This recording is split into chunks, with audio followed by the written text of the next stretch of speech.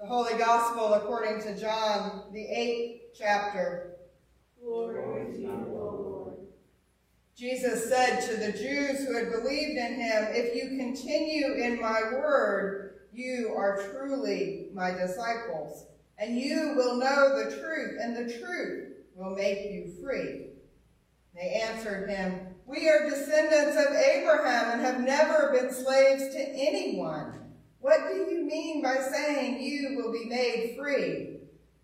Jesus answered them, "Very truly, I tell you, everyone who commits sin is a slave to sin. The slave does not have a permanent place in the household. The son has a place there forever. So if the Son makes you free, you will be free indeed." The Gospel of the Lord. Praise to you, O Christ.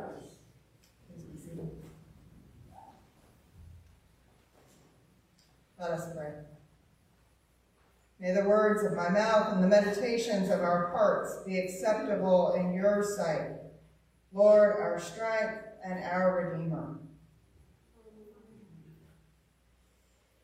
As often as the Revised Common Lectionary dips in and out of John's Gospel during its 3-year cycle of readings, I had never noticed that we never hear chapters 7 and 8, except when we read this Gospel on Reformation Sunday. And just as we do when a lectionary reading skips verses, it's good practice to ask why when whole chapters are left out. One answer is that the chapters are challenging theologically. Another reason is probably that there's no central event. There are no miracles, or what John calls them, signs. And a third reason is that the dialogue between the religious leaders and Jesus in these verses is highly charged and has been misused to stoke anti-Semitism. The danger signs are there, and so we stay away. But those difficulties are precisely why we should try to understand the text clearly. A couple of years ago here at Ascension, we hosted an author and speaker who taught about the Jewish festivals or celebrations. Maybe you remember that in Judaism, the festivals are centered around important times in Israel's history. One of those festivals, Sukkot, or the Festival of Booths or Tabernacles, is the setting for today's text. Sukkot was one of 3 pilgrimage festivals that brought Jews from all the regions of Palestine to Jerusalem and to the temple. A fall festival, it was celebrated at the end of the harvest, and it celebrated God's provision. During the week-long celebration, the Jewish people also recalled God's protection in the wilderness wanderings after they fled from Egypt and slavery under the Pharaoh. So that is the setting for this dialogue between Jesus and his audience, where he tells them, "If you continue in my word, you are truly my disciples, and you will know the truth, and the truth will make you free." And that's the backdrop against which they respond to him by saying, "We have never been slaves to anyone. What do you mean by saying you will be made free?" The people are there in Jerusalem celebrating God's deliverance from slavery. It is at the very same time that they are celebrating that God brought their ancestors out of slavery that they deny ever having been slaves. And they reject the idea that they remain enslaved to sin, even now. A comparison can be made to a person living in active addiction. In the midst of active addiction, you may recognize that other people have drinking problems or drug problems, but you can't see it for yourself. You're not one of those people. Your habits aren't as bad as theirs. It's always preferable to notice and point out the faults of others and draw attention away from one's own brokenness. In active addiction, you cannot see the destructive power that shapes your thoughts and controls your actions. You think you are managing your using or your drinking. And that's why the very first step in a 12-step recovery program is admit you are powerless over your drug of choice, that your life has become unmanageable.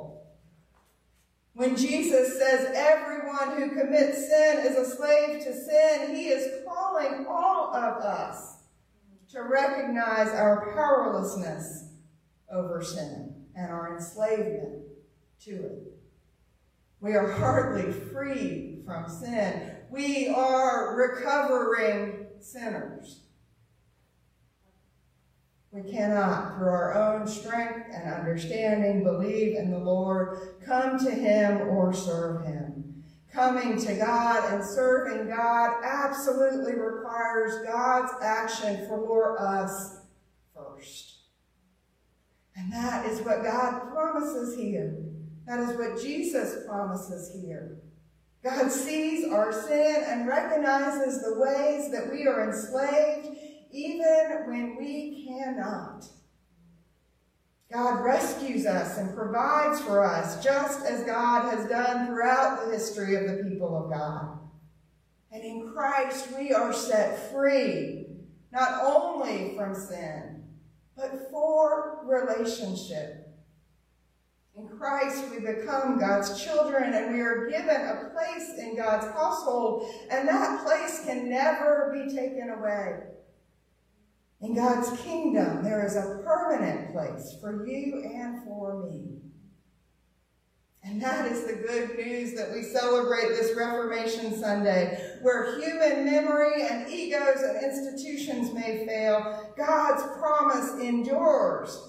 God's Holy Spirit is at work, redeeming us and our stories and awakening us to who we are as God's people and the possibilities that God is creating in our midst.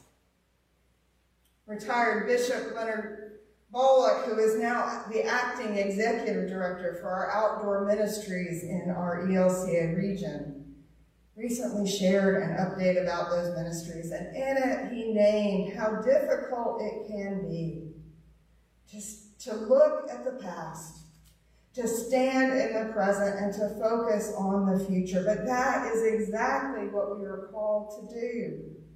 To know what God has done and is doing, and to have confidence in what God will do for us and for the world. Let us pray. Good and gracious God, thank you for seeing us clearly in our brokenness and forgiving us even when we cannot see where we are hurting or the ways we hurt others. Thank you for ever forming and reforming us as your people, for calling us to you and restoring us to be who you have created us to be.